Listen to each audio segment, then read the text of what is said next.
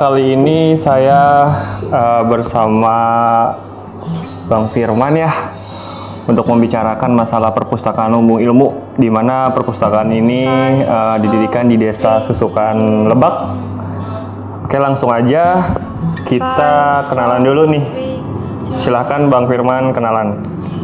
Oh, terima kasih. Assalamualaikum warahmatullahi wabarakatuh. Ya, perkenalkan ya, saya itu Firman selaku perwakilan dari Perpustakaan Lumbung Ilmu, di mana Perpustakaan Lumbung Ilmu ini tuh berawal dari gagasan rekan-rekan Karang Taruna. Awalnya itu Karang Taruna, salah satu masuk ke dalam program kerja Karang Taruna. Oke. Di mana waktu itu ketua Karang Taruna, saudara kita, teman kita Ahmadi SPD, itu mencetuskan program kerja membaca. Jadi salah satu pendidikan salah satu program kerja di bidang pendidikan gitu. Oke. Jadi ingin mengadakan jadi taman baca gitu. Awalnya sih taman baca. Berarti artinya gagasan dari pemuda-pemuda ya Bang ya?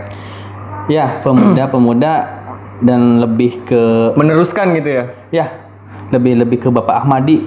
Jadi gagasan pertama, gagasan utamanya itu dari Bapak Ahmadi itu gitu kan.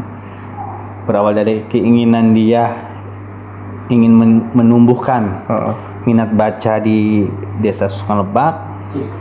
Ya, berawal dari situ terbentuklah Perpustakaan Lumbung Ilmu ini.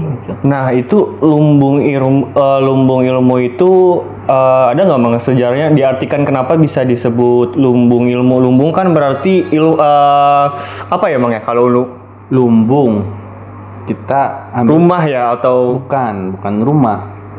Lumbung itu seperti gudang ya? Ya. Gudang ilmu ya? Ya, jadi di mana lumbung, tempat penyimpanan. Lumbung, tempat penyimpanan atau gudang, sehingga ditambahkan kata ilmu. Ya, jadi artinya lumbung ilmu itu gudang dari segala ilmu, gitu kan. Jadi di sini kan banyak tuh kan kategori-kategori buku yang ada di perpustakaan itu, mulai dari anak-anak, remaja, dewasa hingga orang tua, itu juga ada gitu kan, sehingga disebutlah lumbung ilmu itu. Oke, berarti ini ngambilnya lumbung ilmu ini teman-teman berarti menarik sekali ya untuk lumbung ilmu ini sendiri. Nah, ini untuk lumbung ilmu itu sendiri itu didirikan kapan tuh Bang? Lumbung ilmu itu didirikan pada tanggal 8 Agustus tahun 2016. Jadi hampir 4 tahun kita berdiri gitu ya. Berarti lama juga ya Bang? Ya, alhamdulillah. Mantap. Walaupun sekarang ya agak kembang kempis. Karena apa? Karena sumber daya manusia yang kita kekurangan itu, sumber daya manusia.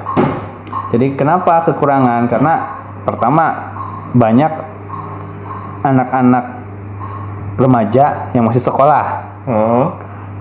Karena kesibukan mereka sekolah, sehingga tidak 100% ke perpustakaan. Lalu anak-anak yang di atas remaja, anak-anak ya bisa dibilang anak-anak pemuda atau pemuda yang inilah sudah lulus sekolah gitu ya. Iya. Itu terkendala ke dalam pekerjaan. Dan kebanyakan kerjanya itu di luar kota, sehingga kita itu kekurangan SDM dari segi itu. Iya. Emang karena dari sumber daya manusianya juga untuk saat ini pada kerja gitu ya Bang. Iya, betul. Jadi artinya kita juga untuk mengurus pun sumber daya manusia pun yang ada aja gitu. Iya, betul. Jadi alhamdulillah dengan minim SDM yang kita punya sekarang, alhamdulillah masih bisa jalan walaupun ya tidak maksimal. Ya, saya akui tidak maksimal karena ya dari kekurangan SDM itu. dari ketidakmaksimalan itu kita coba manfaatkan bagaimana caranya biar perpus ini berjalan maksimal. Gitu. Nah ini untuk sejarah mungkin singkatnya seperti itu ya teman-teman. Mungkin lebih ke saya pengen nanya masalah ini untuk jumlah buku dan donasi dari pemerintah itu sebenarnya ada nggak sih Bang gitu Bang? Ya donasi dari pemerintah itu atau dari swadaya gitu ya? Banyak gitu ya. Semuanya itu berawal dari pemerintah. Saya akui itu ya. Saya nggak mau menutup mata bahwasanya semua yang ada di sini itu dari dukungan pemerintah, terutama pemerintah desa ya, melalui dana desanya mereka sampai menyumbangkan atau menyisihkan dananya untuk perpustakaan. Yang pertama kita dikasih ruangan, kedua diberi juga rak dan juga buku itu pemerintah desa hampir tiga kali menganggarkan untuk perpustakaan. Di luar itu ada juga swadaya masyarakat. Nah ini lebih ke untuk dari swadaya itu mulai ingin berdonasi itu kira-kira sejak kapan atau langsung dari 2016 kah atau gimana Bang? Tidak langsung di 2016 kita langsung swadaya, tidak. Jadi di 2016 kita mencoba untuk berjalan terlebih dahulu. Lebih mandiri gitu ya? Iya. Nah dengan seiring berjalannya waktu minat baca mulai tumbuh gitu kan, sehingga akhirnya kita kekurangan buku lah di situ. Kenapa kekurangan buku, Mbak? Jadi kayak buku anak-anak waktu itu kita sangat kurang sekali, minim ya. Iya, sementara di sini minat baca yang tinggi anak-anak gitu kan. Wah, di situ, dan sasaran kita pun anak-anak juga gitu ya. Iya, sehingga kita waktu itu kesulitan. Waduh, ini gimana gitu kan. Akhirnya Bapak Ketua kita, pencetus kita, Bapak Ahmadi berinisiatif lah membuka donasi. Jadi barangkali ada saudara-saudara yang di luar sana ingin menyumbangkan buku, bisa ya? Bisa. Gitu. Bisa di lewat sosmed apa tuh Bang? Bisa kira-kira nanti untuk berdonasi atau melalui sosmed apa tuh? Nah, kalau mau berdonasi kita sudah mulai aktif ya di sosial media, baik Instagram maupun Facebook, gitu ya.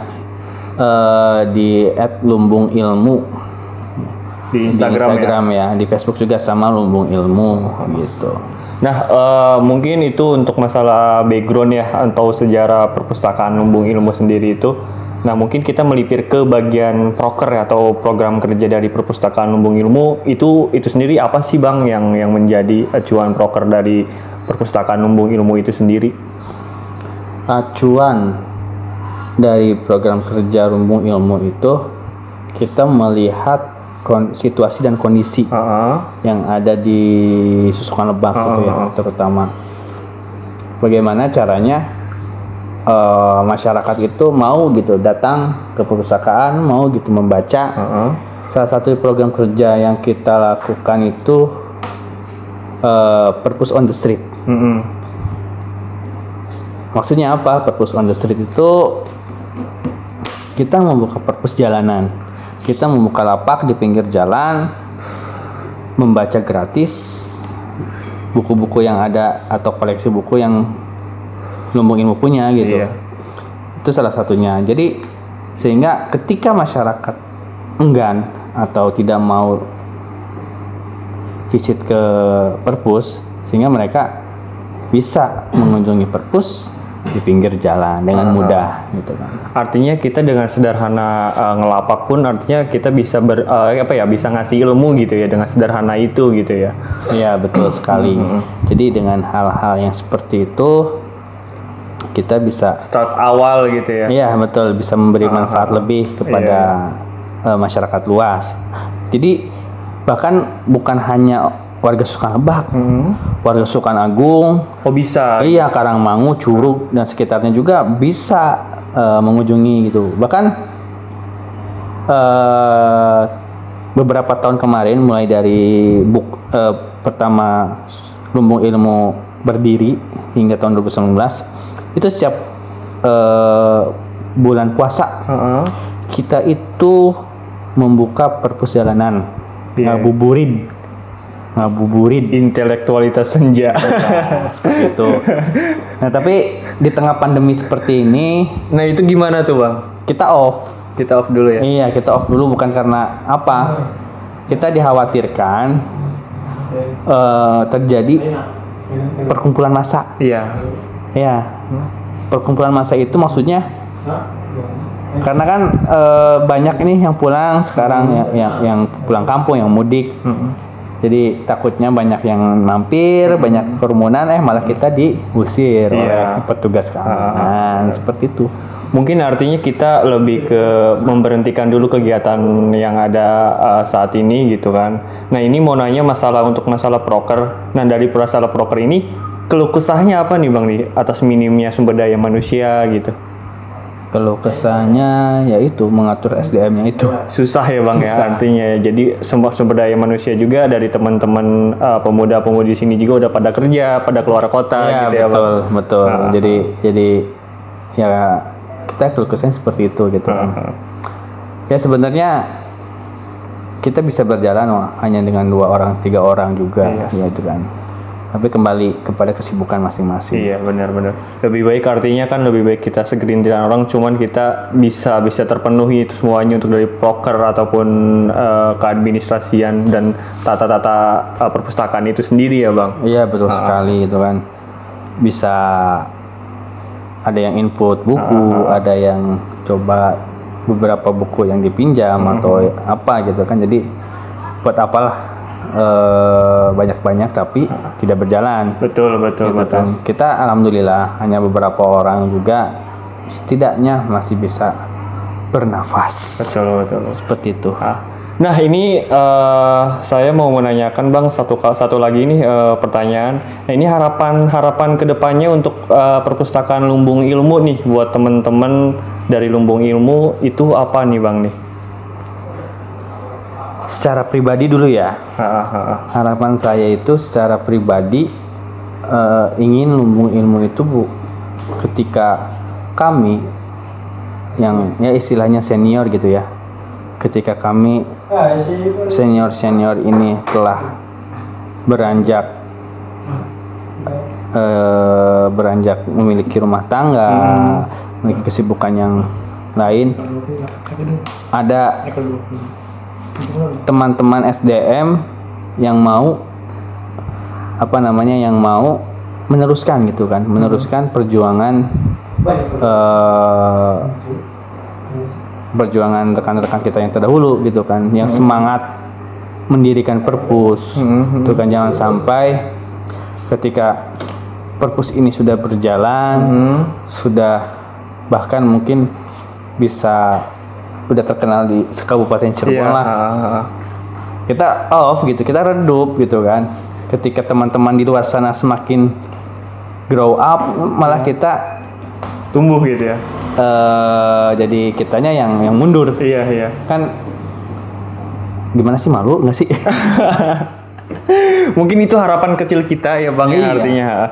Nah ini saya lupa menanyakan masalah dari 2016 sampai saat ini 2020 itu kira-kira prestasi ada nggak sih yang Lumbung Ilmu raih gitu kan? Prestasi, alhamdulillah ya.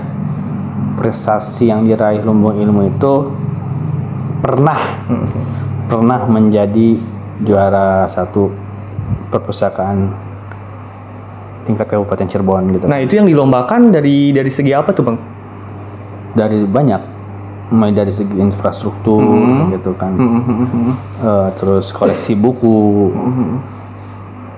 kebersihan perpustakaan dan lain sebagainya, kayak gitu. Mungkin dan disitulah adanya prestasi itu mungkin dari pemerintah desa pun melihat kita gitu ya bang. Artinya ada rabaan gitu ya. Ya betul sekali. Gitu. Terus memang keunggulan dari Lumbung Ilmu itu salah satunya letak perpustakaan itu tidak bergabung dengan balai desa. Iya. Artinya terpisah gitu. Terpisah. Jadi nggak, kan banyak tuh perpustakaan desa yang masih gabung dengan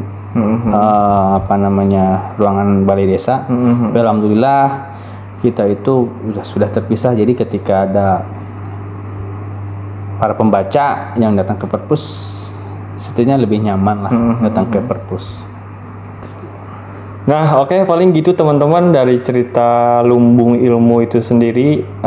Kembali lagi, teman-teman barangkali punya sedikit buku yang sudah dibaca sama teman-teman gitu. Bisa berdonasi ya melalui sosmed kita di perpustakaan Lumbung Ilmu dari Facebook atau Lumbung Ilmu di Instagram ya. Nah, paling gitu aja teman-teman. Terima kasih, selamat malam. 5, 4, 3, 2, 1. He holds the gun against my head.